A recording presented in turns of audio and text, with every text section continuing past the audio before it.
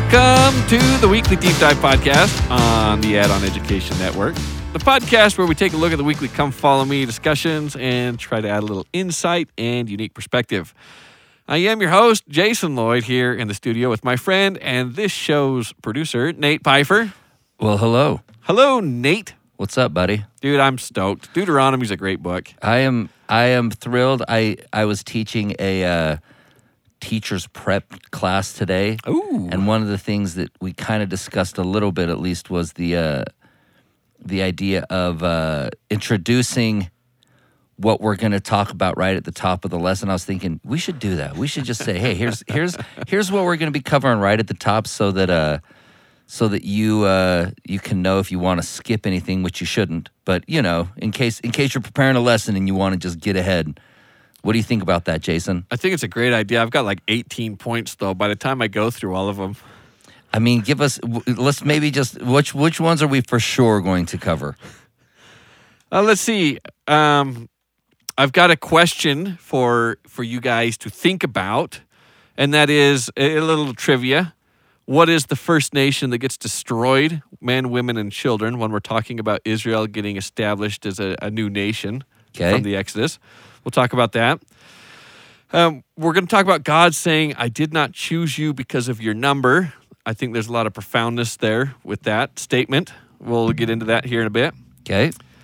And then God giving them some caution, saying, "I know that you're going to be established in the land. I know that you're going to be wealthy. You're going to do well. And I worry that you're going to forget me when that day comes. How do you not forget me?" And I think that's wise counsel for all of us. How do we deal with not forgetting God when times are good? Okay. We're going to talk about the circumcision of heart. Can't wait. Yeah. I'm kind of looking forward to that. We got a few heaven of heavens and hell of hells, little interesting things there. Some little interesting Hebrew tidbits on translation, and a covenant being created as Israel comes into the Holy Land, the land of promise. Let's get into it. Let's do.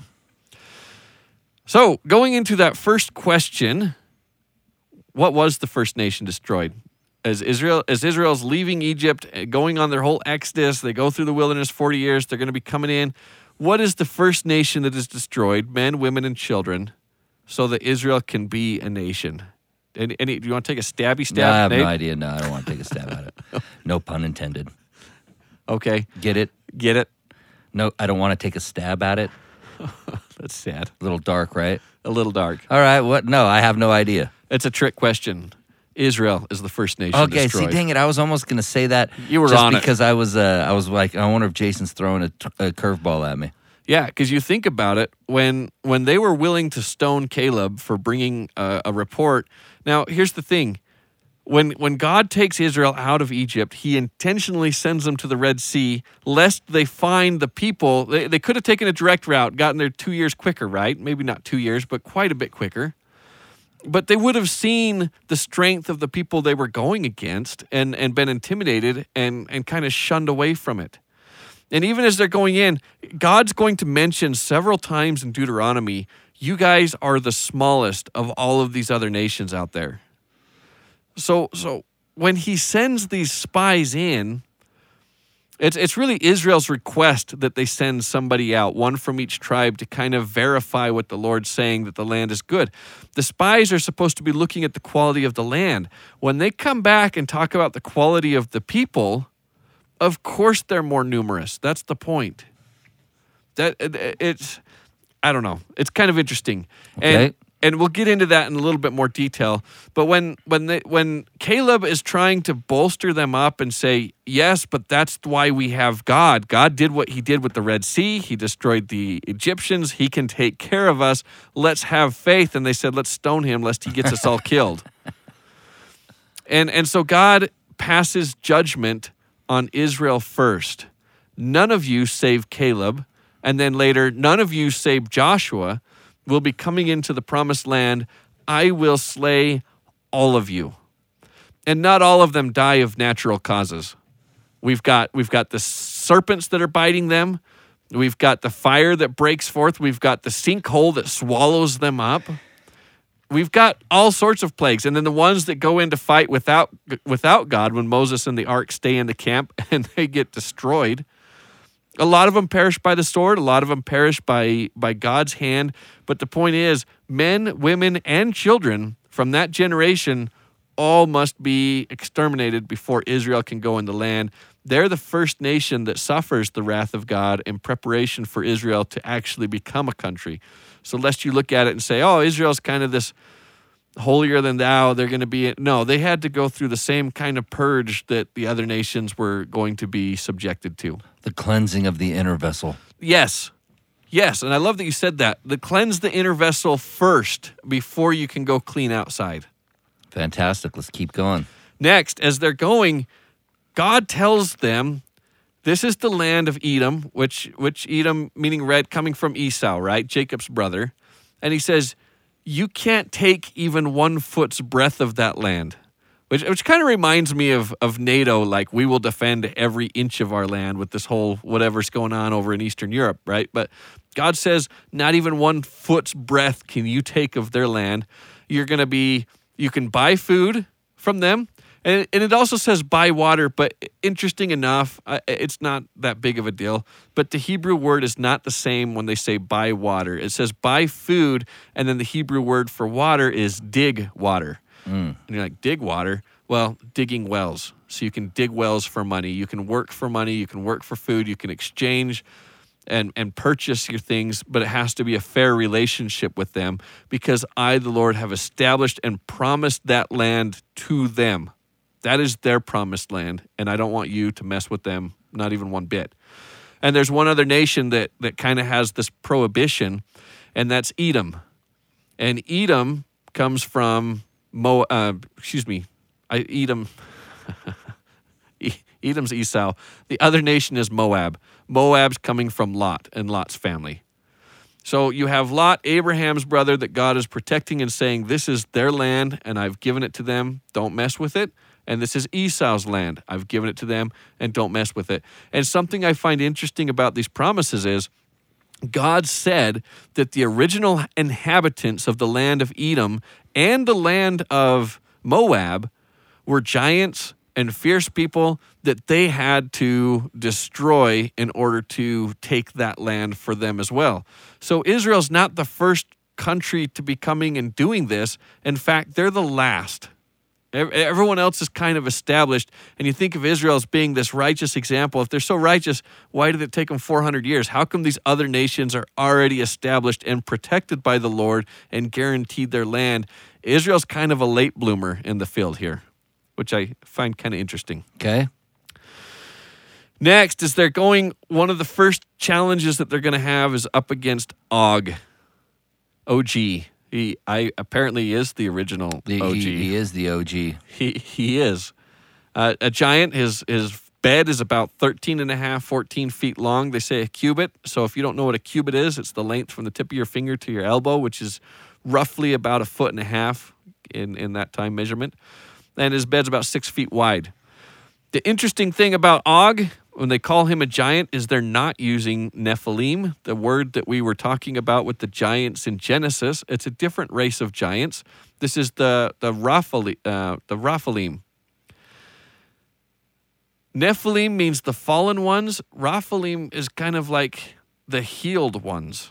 And I don't know. Giants is going to be playing a role throughout the Bible. They say Og is the last of his race. But we're going to see giants, obviously, with David when he slays Goliath, but later David is going to be doing battles with giants as well. So they kind of exist as antagonists throughout the Bible, whatever they are, whoever they are. But the giants are often portrayed as enemies to Israel and kind of a physical depiction of how they are outsized, outmanned, and really the underdog in a lot of these situations. And I think the underdog is an important part. So much so, let's go to Deuteronomy 7:7 and get to that. Deuteronomy 7:7 says, "The Lord did not set his love upon you, nor choose you, because you were more in number than any people, for you were the fewest of all people." Going to the promised land, and and Nate, you know this. I hope everybody kind of recognizes this or realizes this. What is the promised land symbolic of? Garden of Eden? Garden of Eden, paradise, returning to the presence of God. And if you will, the promised land, I like to think of this as returning to live with God after death. Okay. So this celestial kingdom, if you will, or heaven, or how you want to define this, the promised land is the final rest, being able to return to paradise. If you are outnumbered and he chooses you because you were the fewest and you're going against impossible odds, I look at that and compare that to death. Death to me is something that's somewhat scary. I think it's scary for everybody on some level. I would think so. I don't want to speak for everyone, but for me, having never experienced it, having never seen what's on the other side, I know there's lots of testimonies out there, and Christ talks about it, and we can read about it, but not having experienced it firsthand, it makes it kind of still a big question mark. What is life after death? Do we continue to exist after death, or is it just like closing your eyes and ceasing to exist? And the lights just go out. The lights just go out. Even closing your eyes isn't a fair way to try to imagine death because your mind is still thinking. You still exist. What is it like to be dead? It's an interesting challenge. And assuming that we believe in a life after death and a resurrection, then do we believe that we will be in heaven? Because you think of all of the people out there and you read about the people in the scriptures and you say, surely Abraham's going to be there and Moses is going to be there. Am I on par with Abraham and Moses? How can I feel like I belong? Like that seems like the cards are stacked against me. And the point of this verse is God saying, I didn't choose you because you were the largest or the greatest or because the odds were in your favor. I chose you because the cards were stacked against you, because you were the fewest of all people. Would you even need me if you could do this on your own? That's the whole purpose of Christ coming and dying, is because he knew that the cards were stacked against us. As we look at heaven, and if we feel intimidated, and if we feel like death is the end, or we can't get past this, or the odds are stacked against us, or feeling despair or desperate or worried, that's why God exists. And that's why he loves us, and that's why he chose us, because we are the fewest, because we do need his help. And that's a big part of his message in Deuteronomy. Where's the faith if you don't need God? Where's the belief? What's the purpose of him coming and dying and being willing to save us, rise us up if we could do this all on our own? Of course it's hard. Of course the cards are stacked against us. That's why he's here. Love it. Let's keep going. All right, Nick. Next. I kind of chuckle at this one.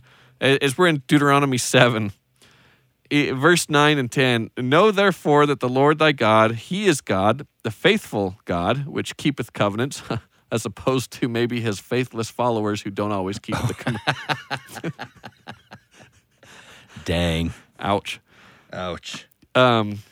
Keepeth covenants and mercy with those that love him and keep his commandments to 1,000 generations. Look how kind he is. Merciful to 1,000 generations. But look at what happens if you don't follow. And repayeth them that hate him to their face. To destroy them, he will not be slack to them that hateth him. He will repay them to his face.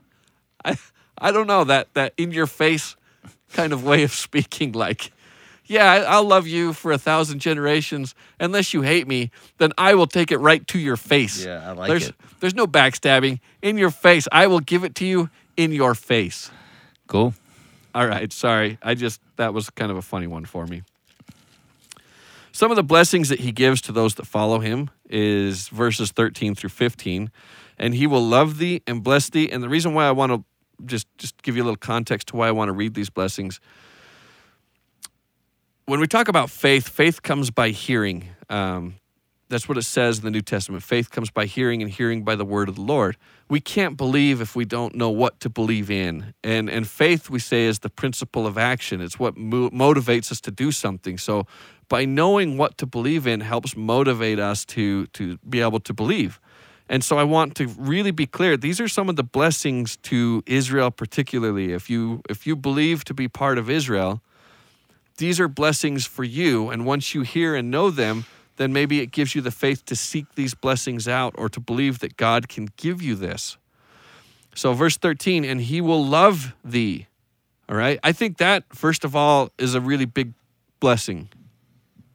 Believe that God will love you and bless thee and multiply thee. He will also bless the fruit of thy womb and the fruit of thy land, thy corn and thy wine and thine oil, the increase of thy kine and the flocks of thy sheep and the land which he sware unto thy fathers to give thee. These aren't just, I'm going to give you a nice house in heaven with a pool and I don't know, what else do you have in heaven? Like Tennis court? Tennis court. I'll throw in the sports court, tennis court, and a basement full of great stuff. It's not just it's not just like, hey, you got blessings in heaven and you're building your house. These are very temporal blessings. Yes. I will give you increase here.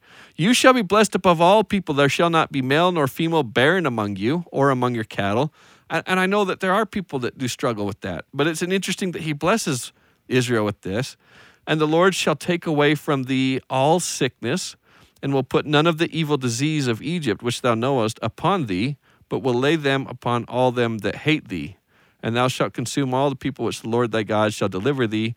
Thine eyes shall have no pity upon them, neither shalt thou serve their God. So we're going to get into kind of the destruction as they go and establish them as a people. But some of that blessing there at the beginning I find very beautiful and hopeful. I know a lot of us struggle with maybe feelings of acceptance as the Lord loved me and struggle financially, temporarily, as we're trying to figure out our place in life.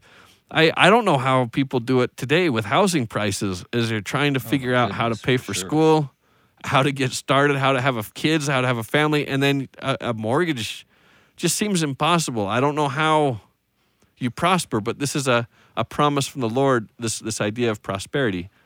Which I think is a great thing to just briefly touch on, where I think it's sometimes easy to go, hey, we can look for all of these huge blessings in the life to come, and anything that doesn't really go on our way, or anything that doesn't go our way this life, it's like, well, it's okay because all of the blessings are coming after this life or whatever.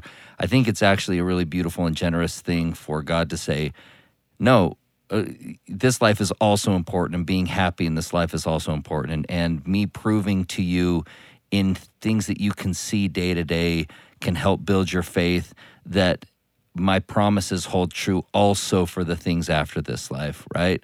Like, it's a good chance for God to show us even now that he keeps his end of the bargain, and that he is, and that we really do have things to look forward in the next life.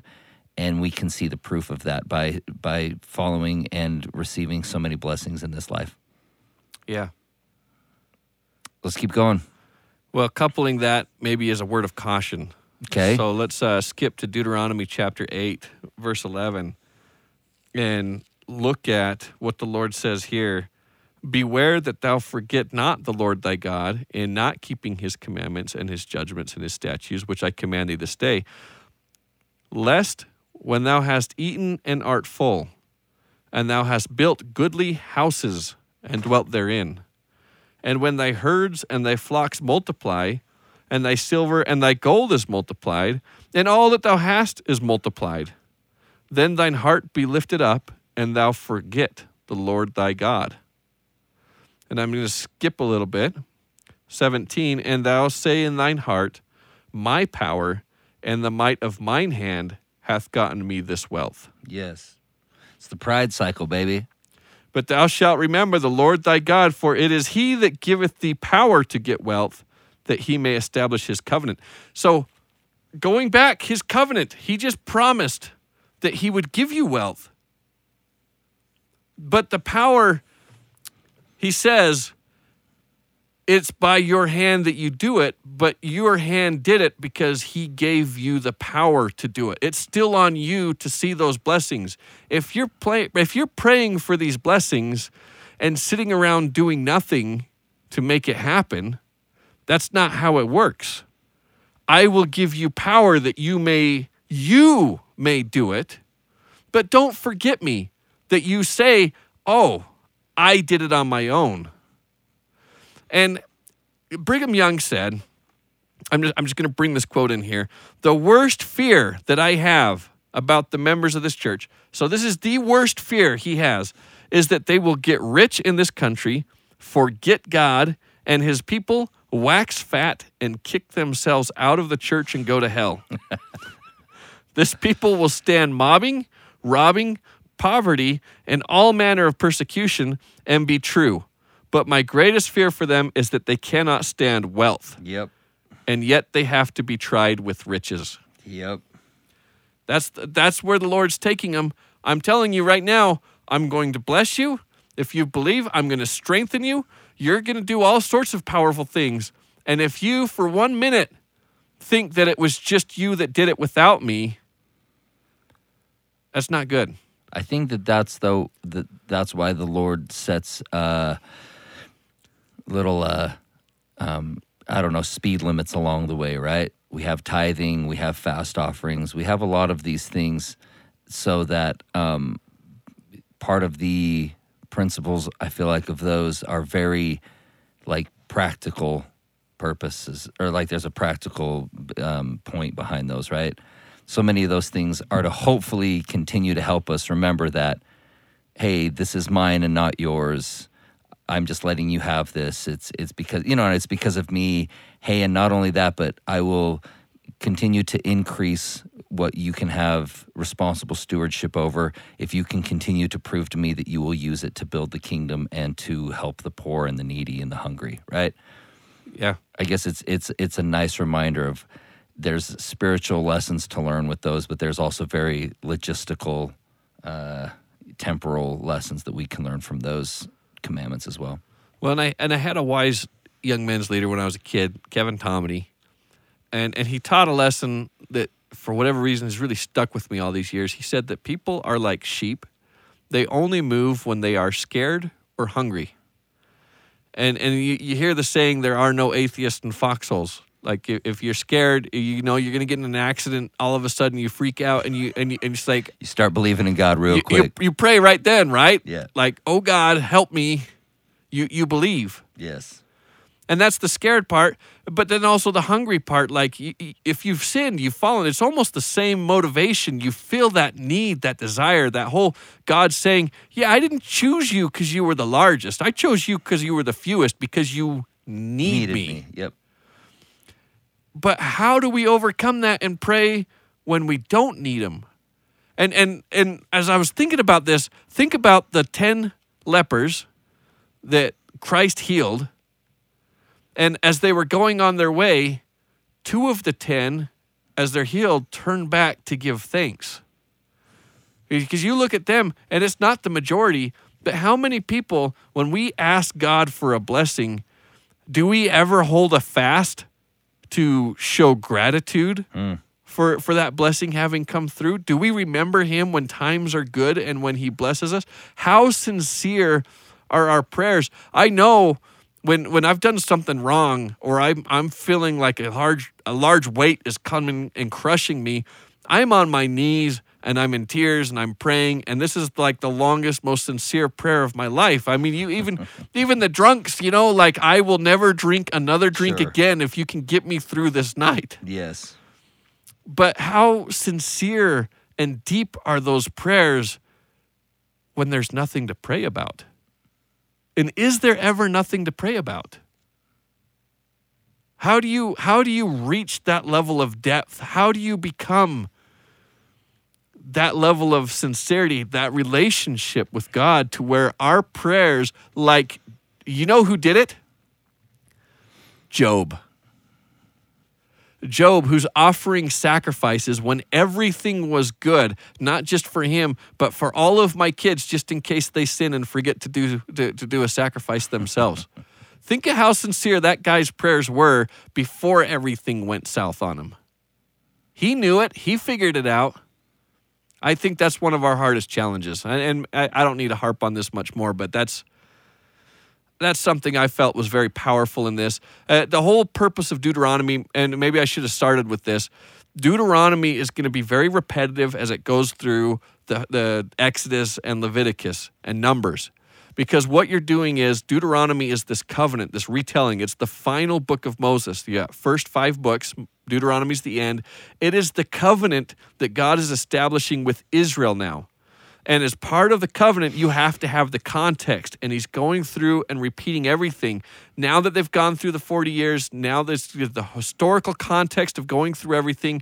This states the foundation for which the covenant is going to be built upon. And as part of that covenant, God is saying, don't forget me when times are good. Are good. All right. Next. I think it may be just interesting to note Deuteronomy chapter 7, verse 25, because this is going to play into Joshua when the guy steals some of the gold, some of the booty, and gets kind of in trouble, and all of Israel suffers because of it. Okay. Verse 25, the graven images of their gods shall ye burn with fire. Thou shalt not desire the silver or gold that is on them. On who? They're talking about the graven images of their gods. So the gods of these other nations were decorated with silver and gold. So it's not just taking silver and gold or money from the town. It's taking offerings that were offered to strange gods and keeping those and holding on to it. That was consecrated or dedicated to another god. Don't have any part of that. That should be destroyed. So just a little bit of context there to that story. Deuteronomy 8, it does talk about a few blessings that maybe we didn't notice so much. Yes, the parting of the Red Sea was fantastic, and the manna and the birds and the delivery from death. But this just is maybe a simple, small thing. Verse 4, thy raiment waxed not old upon thee, neither did thy foot swell these 40 years. That's kind of a cool little thing. Sometimes I can't walk for 4 days without my feet, hurting or whatever.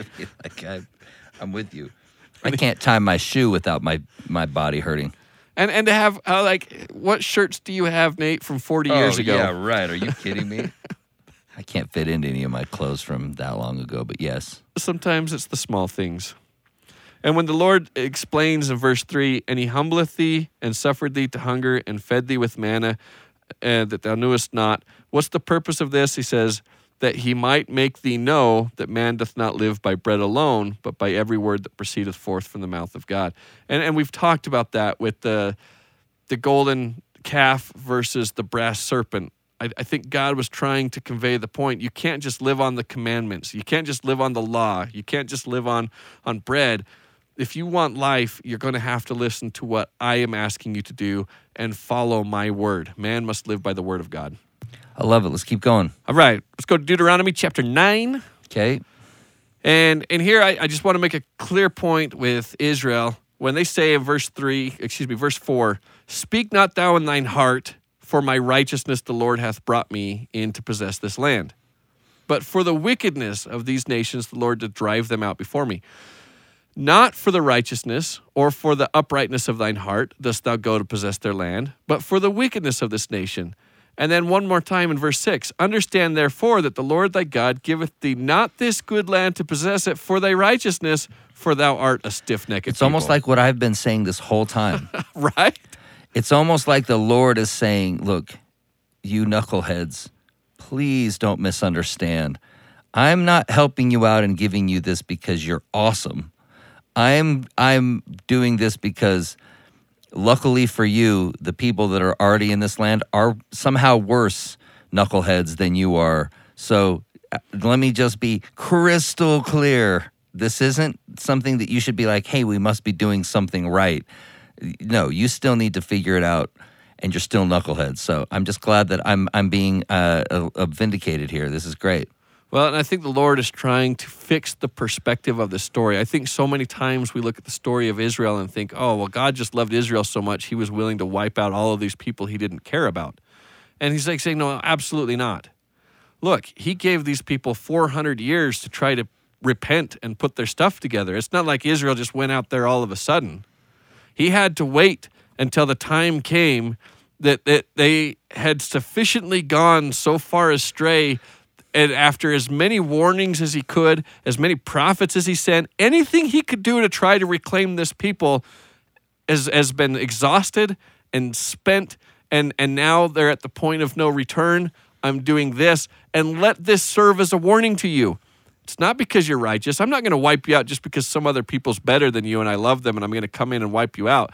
It's because they're wicked. And if you forget me and go wicked, the same thing will happen to you. And I think that that's the life lesson from this, right? Like this is the actual day-to-day lesson from this, is that, yes, we believe that this amazing land that we live on was part of a divine plan, right? Like that God absolutely helped curate this country because of its freedom, because of its religious freedom, and all those things too. And at that same time, I feel like that warning applies very much to us just as much as the children of Israel in this situation, which is, and by the way, just because you've gotten it doesn't mean that you just get to do now whatever you want and that you will, by right, just get to hang on to this forever. No. You can absolutely get taken care of as well, Absolutely. And I think that warning applies to us just as much, the don't forget God and the downside, but also the, hey, you may think that you are righteous at the beginning, but how righteous were you really? You look at our forefathers, and I'm proud of our heritage, and I'm proud of what they've done, but I'm also ashamed of a lot of the things that they did do. I don't know that they were always the most upright, wonderful people. I don't think God displaced the whole continent to make room for some righteous, worthy, wonderful, godlike people. Yeah, that's true. That we've got to remember to keep our beginnings humble. We're not there. The cards still are stacked against us. We're stiff-necked. Let's be humble about that, lest we forget God and suffer the same fate of whatever groups come before us and what other groups going to come after us. I mean, Israel got wiped out on several occasions we'll talk about this year in the Old Testament. Yep. All right. The one thing, though, that I will say to vouch for the greatness of our forefathers, though, is that for whatever it's worth, they were also, though, very clear that they were God-fearing people and knew that they wouldn't be able to do this without God's help. So in their mistakes, they at least, some of which are, again, like unbelievably, again, with slavery and all of those things too, it's just like, those are just massive, scars that will always be on us as a nation. But luckily, even through all of that, they did establish that it's because of God's will that this country will be either great or not great. It's going to be because of God and God alone. So it's a great point. And certainly I don't want to take anything away from our forefathers. But I think it's also not, I think it would also be wrong not to be honest as well, though, right? And to the point that you're making, yes, they were God-fearing men and women, but they definitely weren't perfect. It's not like there was a clear-cut good, like good, perfect, moral, awesome, like walking hard. The straightest of lines versus like the bad, evil, corrupt, evil, demon-possessed. It's just like, no, that's also not what it was either. And it's hard to judge a people when you didn't have to live the lives they lived, when you don't face the challenges that they faced, and you're not in the same shoes living the same life. From a very modern lens, it's very easy and comfortable to sit in our chairs and look back. It's true. When we don't have to go clear an acre of land and deal with a bunch of challenges that perhaps we're unfamiliar with. But at the same time, when you have witch trials and you look at their journals and who they're accusing of being witchery happens to be who has the land that they want to own for the next business venture. Yep.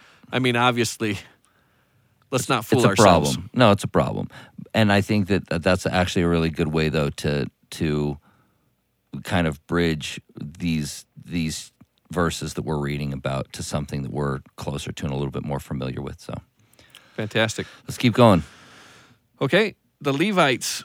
God says in Deuteronomy chapter 10, Deuteronomy, he says in verse 8-9, at the time the Lord separated the tribe of Levi to bear the ark of the covenant of the Lord, to stand before the Lord to minister unto him, and to bless his name unto this day. Wherefore, Levi hath no part nor inheritance with his brethren. The Lord is his inheritance, according as the Lord thy God promised him. So when you guys think about the 12 tribes of Israel, and you look at the map and it shows Manasseh and Ephraim, and you say, wait a second, Joseph got a double portion. How is it still 12 tribes? Levi did not get any land. That's where you still get the round number of 12, while including a double portion for Joseph. Levi, on the other hand, is the Lord's portion. And what they did is they lived throughout all of Israel, and they would act as priests for the family. So a family would have a Levite that could come and live with them and could help them with the priestly things that they needed to do. And they would give them a place to live and stay, and they were kind of throughout all the different tribes. So just for how the tribes work, for what it's worth. This kind of dates back to when Jacob Israel is giving out blessings, right, to his different children. I think we read it even where he basically is like, you don't get, it went to Levi, you don't, because of your decisions and choices, you don't get. Am I misremembering this? I'm not sure. All right, I'm gonna go. I'll look it back. I know we've talked about this, but I know that when he was basically adopting Ephraim and Manasseh as equals to his sons and not his grandsons, I do remember him saying to it wasn't Reuben. It was Simeon and Levi are the two that go and that's right and kill all that's of right. the... And he said to them in those chapters, to Simeon and Levi, because of what you've done here, you're not entitled to the same equal split as your brothers. But see, Simeon still gets an inheritance. Simeon lucked out, apparently. And Reuben also gets admonished because he slept with his dad's concubine. That's what it was, right? So, but does Reuben still have a tribe? But Reuben still has a tribe, and Simeon still has a tribe. So that's why I don't think it's necessarily coming to this. But I do think... Because Joseph doesn't have one himself. It's through his two kids, right? Yeah, Joseph doesn't have one either. You're not going to see Joseph on the map. He gets two, but it's through his children, Ephraim and Manasseh. That makes sense. So Joseph's not included. Levi's not included. Ephraim and Manasseh take their spot. There you go. Joseph has his two, and Levi's not counted because he lives throughout all of Israel. And what it really comes to is the firstborn son was going to be God's when the plagues of Egypt came, and the firstborn was slain throughout all the land, but they were redeemed because of the blood of the lamb. So Christ's sacrifice redeemed that firstborn so it didn't have to die. So where all the firstborn were going to die, they had to dedicate the firstborn to the Lord, but rather than do that, they dedicated one tribe to the Lord. And so Levi becomes the sacrificial tribe that Israel is offering up to the Lord so that all the rest can inherit the land. And this image of Christ, because this is the priesthood, right? The representation of Christ. Christ sacrificed himself so that Israel might have an inheritance in the kingdom of heaven. Again, this idea of the promised land being a heavenly place. That's how I like to look at it. No, that's fantastic. That makes a lot more sense. And it is cool. Moses is going to give all of the tribes a blessing just like Jacob did, as you were referring to in Genesis 50. And we probably won't get into too many details on that. But let's go to an interesting verse, Deuteronomy 10:14. Deuteronomy's got some really interesting verses if you think about it theologically and just a little bit deeper here. So verse 14, behold, the heaven and the heaven of heavens is the Lord's. Like, wait a second, heaven has a heaven? And think about the temple. You've got a holy place, and the holy place has a curtain to separate it from the outside world. And as you're coming through the curtain, it has cherubims embroidered in it. So you have to pass through cherubim and a flaming sword to get inside. And inside you have the menorah, which is shaped like a tree. And so it's supposed to represent the tree of life. Now, you go into Revelation as John's taking a tour of the heavenly temple. He hears a voice calling him, and he looks and he sees the menorah, but then he sees Christ appear in the midst of the menorah and say, "Behold, I am Alpha and Omega," saying, "I am the tree of life." Compare this to the Book of Mormon when Nephi wants to know the vision that his father saw when he sees a tree of life. And he says, "What desirest thou?" "I want to know what the tree is, what it means." And the angel says, "Look." And he looks and he beholds Mary, the mother of God. And he sees this virgin, and she sees that she becomes pregnant. And then she gives birth to the Savior. And he says, "Now do you know what the tree is?" And he says, "Yes, now I understand. It is the love of God. For God so loved the world that he sent his son." So his son being the tree, and you think about the fruit of Christ's mission, his fruit, the product of his life, his sacrifice is the atonement. So the fruit of the tree of life, if you partake of the flesh of Christ, because Christ said when he was here in his mortal ministry, "If you don't eat my body and drink my blood, you can't live." And many people looked at that as a hard saying and stopped following him after that day, because that's pretty brutal. But if you think about it as a sacrament, as you take his name upon you, if you eat his flesh and drink his blood, trying to internalize and become like him, put on his appearance, be like him, like Jacob and Esau, that is following him. And the fruit of that tree is eternal life. So going into the temple, you've got cherubim guarding it. You've got this image of the menorah, which is this tree of life, going back into the presence of the Garden of Eden. That's all in the holy place. But then you have a holy of holies, which is inside the holy place, almost like a heaven of heavens, which is also separated by cherubim. And you come in through, and there's also cherubim in the Ark of the Covenant that's inside of there. And sitting between the cherubim, it's a mercy seat where God himself sits on the throne. So again, you have this image of the tree of life, but instead of an image of a tree, it's God himself sitting on the throne. It's a replication of the holy place, just on a more personal, more significant, instead of imagery, like when God is talking about Moses and Aaron and Miriam, and Aaron and Miriam, and saying, "Hey, we're prophets too. We can have visions and dreams."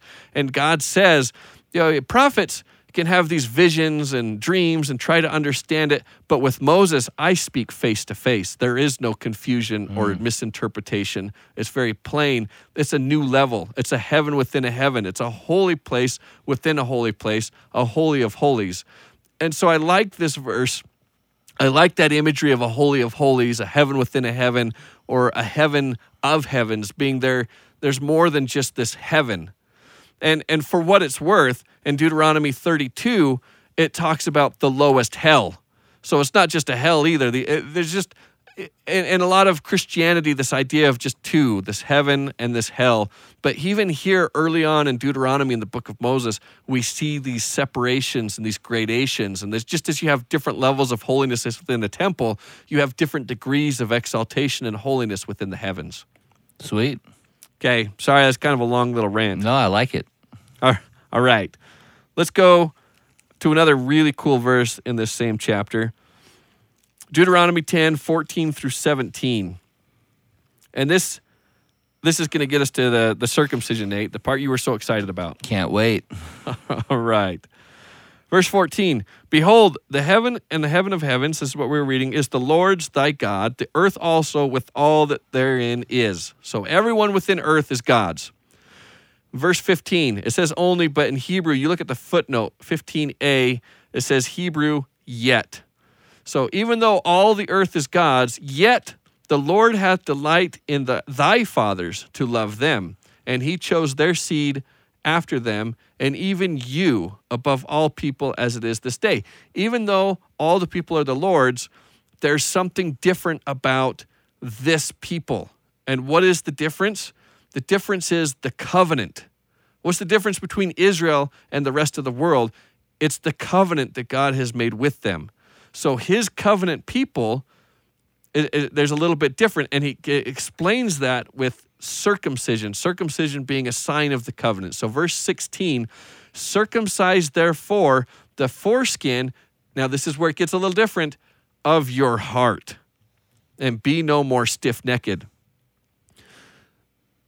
So I want to talk about that and talk about what it means to circumcise your heart, the foreskin of your heart. So the word circumcise in Hebrew is mul. It means to cut short, to cut down, or to destroy. And then foreskin, orla, is kind of associated with fruit. You look at the tree, the fruit for the first 3 years. So it talks about this in the law of Moses. If you plant a tree, for the first 3 years, you have to destroy the fruit. And it actually says circumcise the tree by destroying, cutting off this fruit for the first 3 years. Don't eat it. It's garbage. And then after 3 years, then you can take of the fruit. So if you're talking now in terms of a heart, you've got to destroy the first fruits of the heart, or the first inklings of the heart. Or maybe I look at this, the heart of your youth, where you were stiff-necked. You look at Israel, and Israel was very stiff-necked. They murmured, they complained. They went through this transitionary period where they had to learn to be humble, to be God's people. Destroy that. Destroy that and cut off that worldly part of your heart where you keep trying to put yourself first, where you keep trying to chase after your lusts, and offer that up as a sacrifice to God, and give me a broken heart, a destroyed heart, a humble heart. Have you ever heard, first of all, this fantastic insight into this. This is why I love doing this podcast with you, or things like this, is how it all kind of starts making deeper connections. You've heard like the, how do you prune a rose bush, right? Have you heard this before? I have a bunch of roses out in front of our house, but apparently when a rose bush, the first flower that comes up, you have to clip it off, right?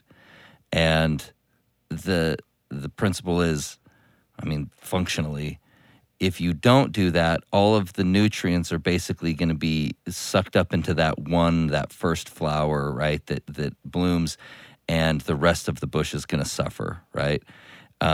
Because that first one is basically going to hog everything. And that if you clip that one off, then you'll have an entire bush full of awesome roses. And it's hard, though, when you think to yourself, like, well, why am I clipping off this beautiful thing? Mm-hmm. Right? It's like, why am I sacrificing this beautiful flower? This doesn't make any sense. And it's like, well, you're doing that for the long-term good of the rest of the rose bush, right?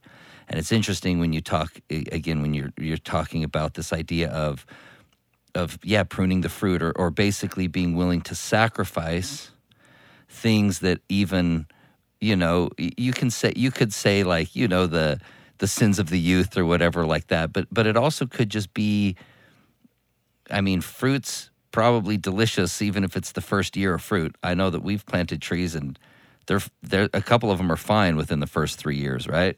It's not like that the fruit's bad. Yeah.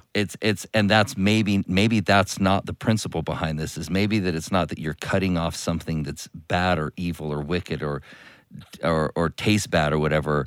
It's the idea of sometimes we're even asked to sacrifice beautiful things and good things and things that aren't necessarily wrong, right?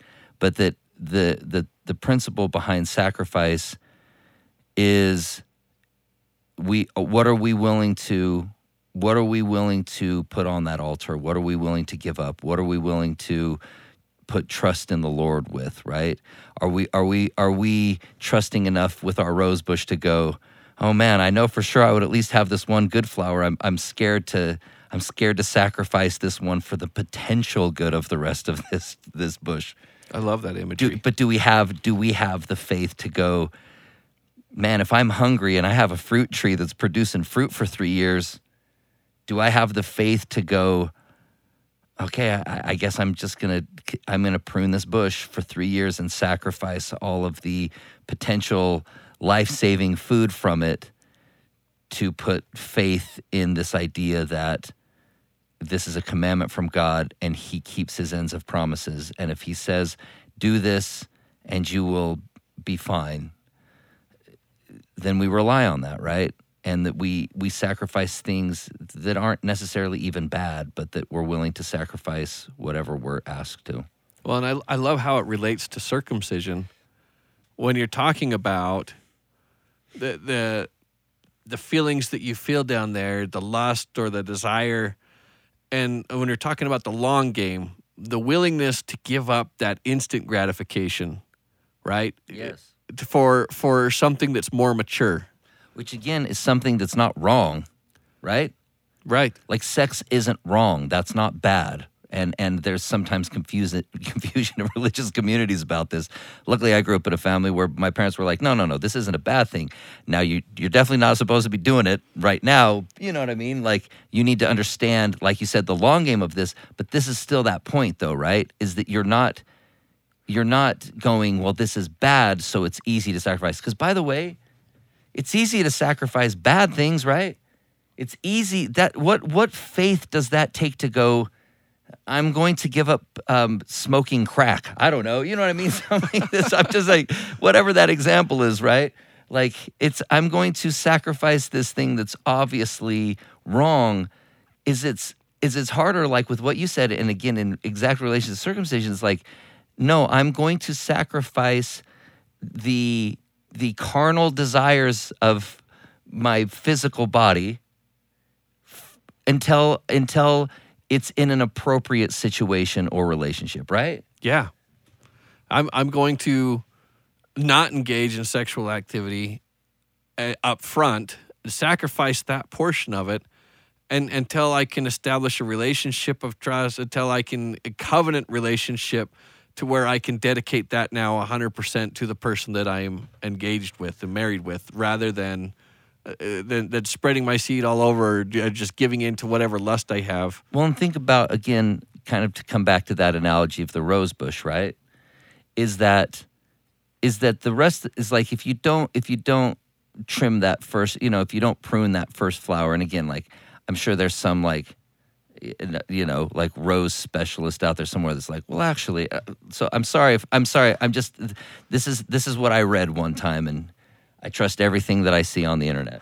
I'm just kidding. I actually saw this in a book, so judge the author of this book. But the idea is, the rest of the bush still might have flowers on it, but they're all going to be puny, and they're all going to be weak, and they all won't be the fullest potential of this entire bush, right? Or a fruit tree, all the saplings that just go shooting up, and you got to cut all those little off so that the plant's not diverting so much energy to all of this that it can't produce good fruit. But if you don't do that, there'll Circumcise still be fruit on it, or there'll still be other roses on this bush. They just won't be. They won't get to experience like their fullest potential either, right? And when you relate this back to some of these things, it's like, yes, we do still. I'm trying to say this as like tactfully as possible, but it's like, if we can have the control, to save, to sacrifice something that is an awesome, fun, beautiful thing, but sacrifice it for a relationship that is, appropriate and ordained and set apart, then how much more amazing is that long game, the entire relationship? How much greater is the entire rose bush instead of just the first nice looking thing that pops up. Absolutely. And we've been talking about the relationship between God and the relationship between a spouse. God so many times uses a spousal relation, that covenant marriage relationship, to define his relationship with his church, with his bride. When we cheat on him and commit adultery, that's us worshiping other gods. And so I think it's neat that they use that imagery of the heart and circumcising it for God as being faithful and loyal to Him, but also that imagery of circumcision also being used to describe something that's procreative with the relationship that we have with a spouse. When we looked at Israel as they were about to go into the land, and we talked about Phinehas last week, saving Israel by running a fornicating couple through with the spear, what we didn't mention was that the other priests of Baal Peor were coming in and introducing a false religion that Moses also had to cut off. That so many times it goes hand in hand, this fidelity in your relationship, your marriage, is also compared to fidelity with God in your worship and not going after other gods and being faithful and true to Him. And so when we're talking about that relationship with God and circumcising our heart, stopping it short or cutting it from maybe pursuing other desires of our heart that would pull us away from God, cutting some of those things out so that our relationship with God can be all the more beautiful, all the more mature, all the more worth it. And as much as it might be kind of the surface level discussion when we talk about the idea of circumcision, is you do have the functional cleanliness, right? Like there is definitely still a part of that covenant that does represent the idea of cleanliness, and then if you then once again use that same symbolism with the circumcision of heart, being pure of heart, being clean in our desires, being, repenting of our sins. And so there still is, I do still like how the idea of just literal cleanliness has a lot of symbolism in both the physical, act of circumcision and also the circumcision of heart. And it's neat, you bringing up the roses, that it seems to be a law of nature that applies in many different instances. As you were telling that story last week, at my parents' house, we saw all of a sudden a swarm of bees just show up in his backyard. And we're talking about maybe 12 to 20,000 bees just out of nowhere. Yeah, it was crazy. And then they swarmed a branch. The queen was right on there, and then all the bees just kind of filled up this big, huge protective layer of bees just hanging off this branch, protecting the queen. And so my dad called a beekeeper and said, "Hey, what do I do? What is this?"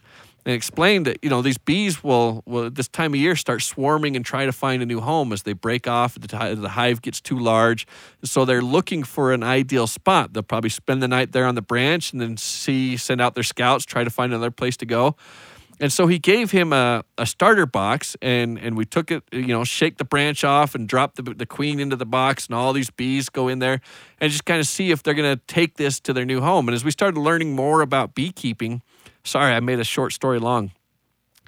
They say the first year you can't eat the honey because the bees have to produce enough for themselves to get them through the winter and live by. It's not until subsequent years that they're going to have enough honey to where you can take and harvest some of that honey for yourself or sell it or whatever you're going to do with the honey, but you still have to even leave enough honey for the bees to be able to eat and get through the winter with. So if you take that very first harvest of honey and eat it, then you've doomed all of those bees to death because they don't have the wherewith to get them through that first season. You have to sacrifice that first load of honey so that they can continue to produce for you for years to come. First of all, I don't think it's bad that we're talking about this and reinforcing this and harping on this, because I do think that this is such a universal, actual day-to-day principle that you can take away from this, right? And it's funny that of all the things that can spur this conversation, it's circumcision, right? Which I'm sure is thrilling for everybody to talk about in a Sunday school gospel doctrine class. But what an important thing to all of these examples that I know I keep harping on, but truly means something, at least to me, and that is, what are we willing to sacrifice for something better, right? And, in my line of work and things like this, I have this discussion with people all the time. What are you willing to sacrifice something that's good even for something that's better? And I know that for me that this means, that this actually has a lot of very deep meaning, and a lot of people that again come through the studio and stuff always, hey, so and so wants to offer me some, whatever record deal that is whatever, and hey, give me the details of this. The details may be kind of sketchy, right? And you go, okay, well, I think that maybe if you just waited a little bit longer and built your things up, you would hold more cards in a negotiation setting, right? Mm-hmm. Are you willing to maybe sacrifice the deal that maybe is good but not great for the potential of something better? But the thing is maybe it's even more than that. Like, I know for me in my life, I have sacrificed personally a regular paycheck and a company paid health insurance and a 401k Security. and you know what I mean? It's like, and well, it's funny because even security, I don't say security. I used to say security, but I have friends that lose their jobs all the time unannounced, and I go, my hustle is just as much secure as anybody else's, right? But I mean the idea of I sacrifice the boats. I sacrifice some of those things, right, that are probably awesome for something that I want more, and that's freedom of my schedule. That's working with whoever I want to work with. That's doing something that I love. That's, you know what I mean? Like there's my wife could easily say, well, hey, maybe she could go and work and bring more income. And it's like, well, that would actually really help a lot financially. But for her, she's like, I'm willing to live off of less money so that I can be at home with our kids, right? And so again, it's not even necessarily a sacrifice of something good for something bad, because again, that's too easy. It's like it's a sacrifice of something that's good for something that you feel has more value. And so many times in life, I just truly believe that anything that's worth having requires a level of sacrifice, right? Yes. And this is why, again, like I don't feel bad about harping on this topic whatsoever, because I think that it's such a deep, really rich discussion of what actually is sacrifice. And we know that sacrifice is what, like the first law of heaven, faith and sacrifice. And you just go, okay, well, clearly clearly this is important on a bigger scale than, that's worth exploring a little bit, I guess. And I love the way that God himself describes why this is important. If you look at the very next verse, for the Lord, so whenever it says for, it's for that reason, because. So why should we circumcise our hearts? For the Lord, your God. So who is he God over? Talking specifically to Israel. Lord, God of Israel, your God is God of gods. The Holy of Holies. The Yeah. God of gods. So who is he a God of? He just barely said your God. So who are you? If he is a God of gods and he is your God, then what does that say about you? We come from divine heritage, baby. Yeah.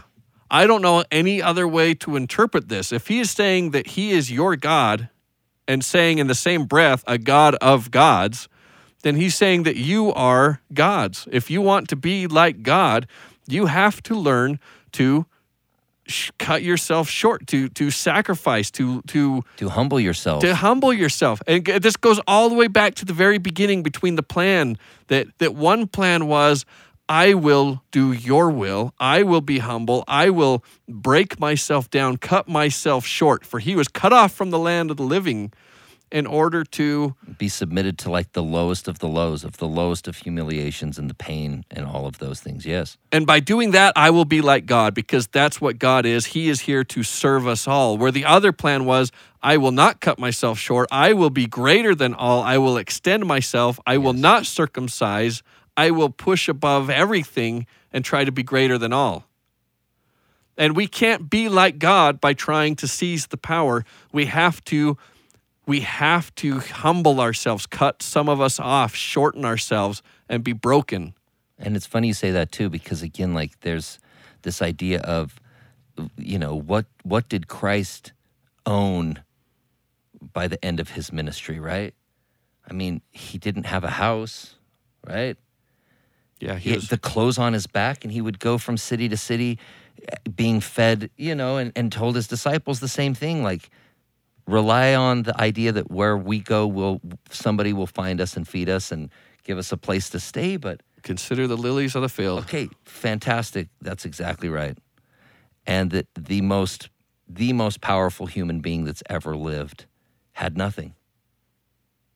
Had the clothes on his back and the shoes on his feet. Truly, right? And we think about the other plan, which is you can buy anything in this world with money. Yeah. That's the opposite of that.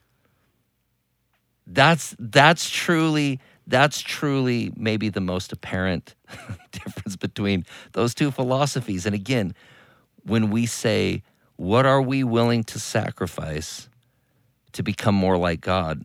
And is it, hey, maybe you don't need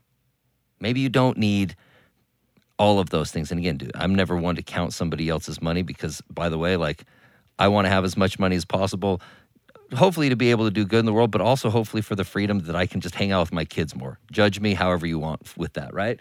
But the idea is, but do I want that so that I can exercise power over people? No. But I know a lot of people that do. I know a lot of people that truly do believe that you can buy anything in this world with money, including power, including influence, including reputation, including whatever that may be. The irony is, what it can't buy you is anything other than a date with the grave at some point. And then what? And then what? And then the eternal question of, and then what? Because your nature hasn't changed. You haven't humbled you. Like that's the secret to being a God. How can you be a God and care for so much if you could only care for yourself? You never learned to give yourself up in order to care for everything that you were about to create because you only cared about you. Your heart's not big enough. And truly, I do believe this too. I learned this from the minimalists, working with them, doing music for their documentaries. But truly, the things that you own do eventually begin to own you. And it does take up a lot of bandwidth, and it takes up a lot of time trying to manage a bunch of things like that. And what is that taking time away from? For some, it's different, but I mean, I will let you as the listener answer that question because I have to reconcile this with myself all the time. Is what are those what other important things is that taking time away from? Where to become a God, is it that we need to have the ultimate freedom? And Jesus said it so succinctly and so well when he said, whosoever shall lose his life for my sake shall find it, even life eternal. Something so much greater. Who wouldn't want to have eternal life as opposed to a short mortal existence? Amen. And I would be very curious to know how other people interpret this verse. If you don't believe that Israel are gods, then who are the other gods that God is a God over? Do you believe in polytheism? Because if we're monotheistic, then who are the other gods that God is a God over? How do you have other gods exist? If it's not Israel, who are the other gods? I love it. I love this passage. I love how plain it is, and I love how it survived the ages. Not everything did. In fact, if we go to Deuteronomy 32, this is an example where something didn't survive. And I know we're about out of time. I'll we're try way over time. Doesn't even matter. Let's just get it done. Let's just roll. That's what happens when you assign an entire book into a week. I know. Come on. All right, 32.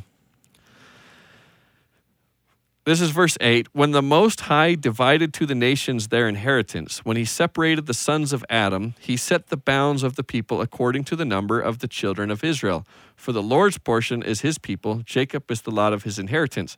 Now, this is a little bit strange.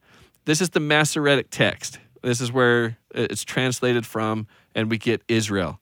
The Lord set the bounds of the people according to the number of the children of Israel. Well, Israel had 12 sons, or how many people are Israel? That's how the whole bounds was determined. In the Septuagint, which is the Greek translation of the Bible, it says the number of the children of the angels of God. You're like, wait a second. Israel to angels of God. How did you make that jump?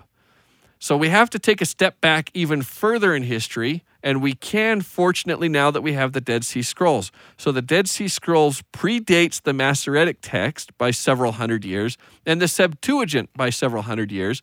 And in the Dead Sea Scrolls, it says, a people according to the number of the children of God.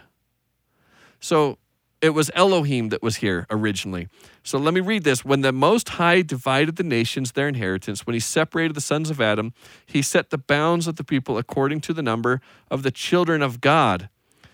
And so the reason why it's gotten changed out is they're looking at it and saying, verse 9, for the Lord's portion is his people. So it almost looked at it like God is the head of this pantheon, and the God's children, all of these different gods, had these different nations, but Jehovah gets Israel. The other ones of God's children get the other nations. That's not how I read it, though.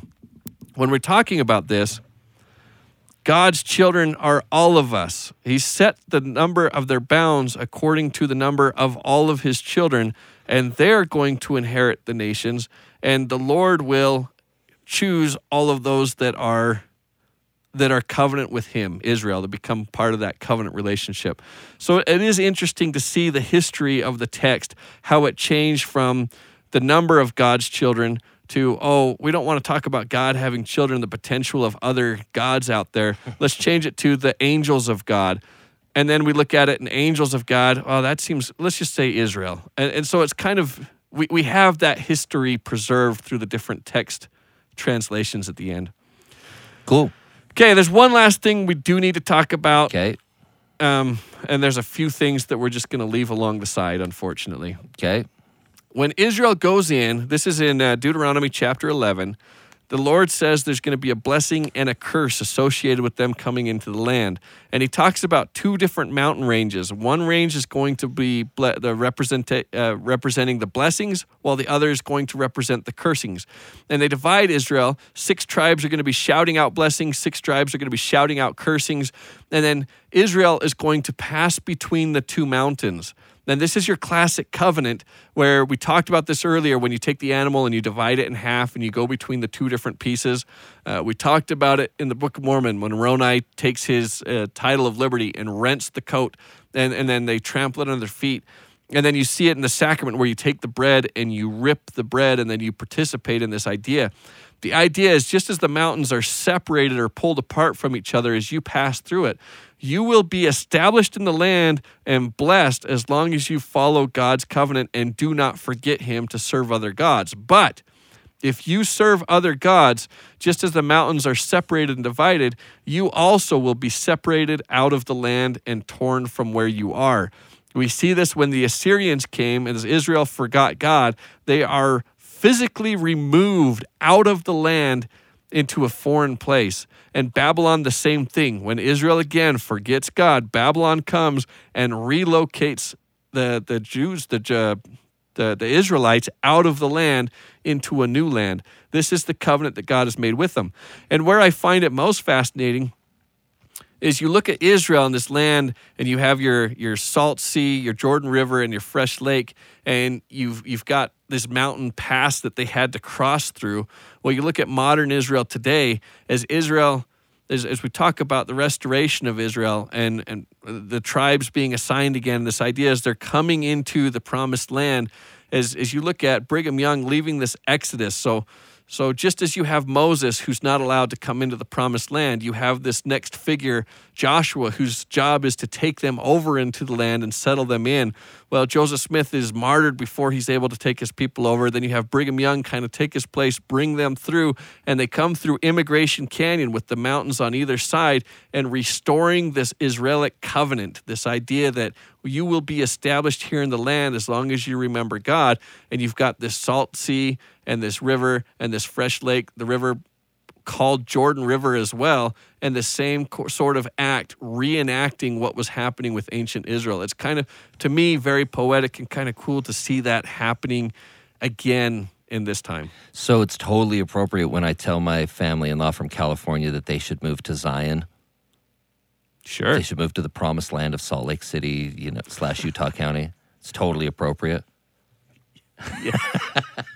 Yes. Zion. This is the place. This is the place. Brigham Young said it. All right. There's a lot of other cool little things. If you want to be looking at, Deuteronomy 21, hanging on a tree and what that means, the law of the firstborn. There's Deuteronomy's a big book. Enjoy it. If you have any questions, feel free to reach out to us, and we'd love to talk about all sorts of things that we just don't have time for. For sure. All right. Next week we're in Joshua, picking up the torch and carrying on. All right. Well, then let's wrap it up until next week. See ya.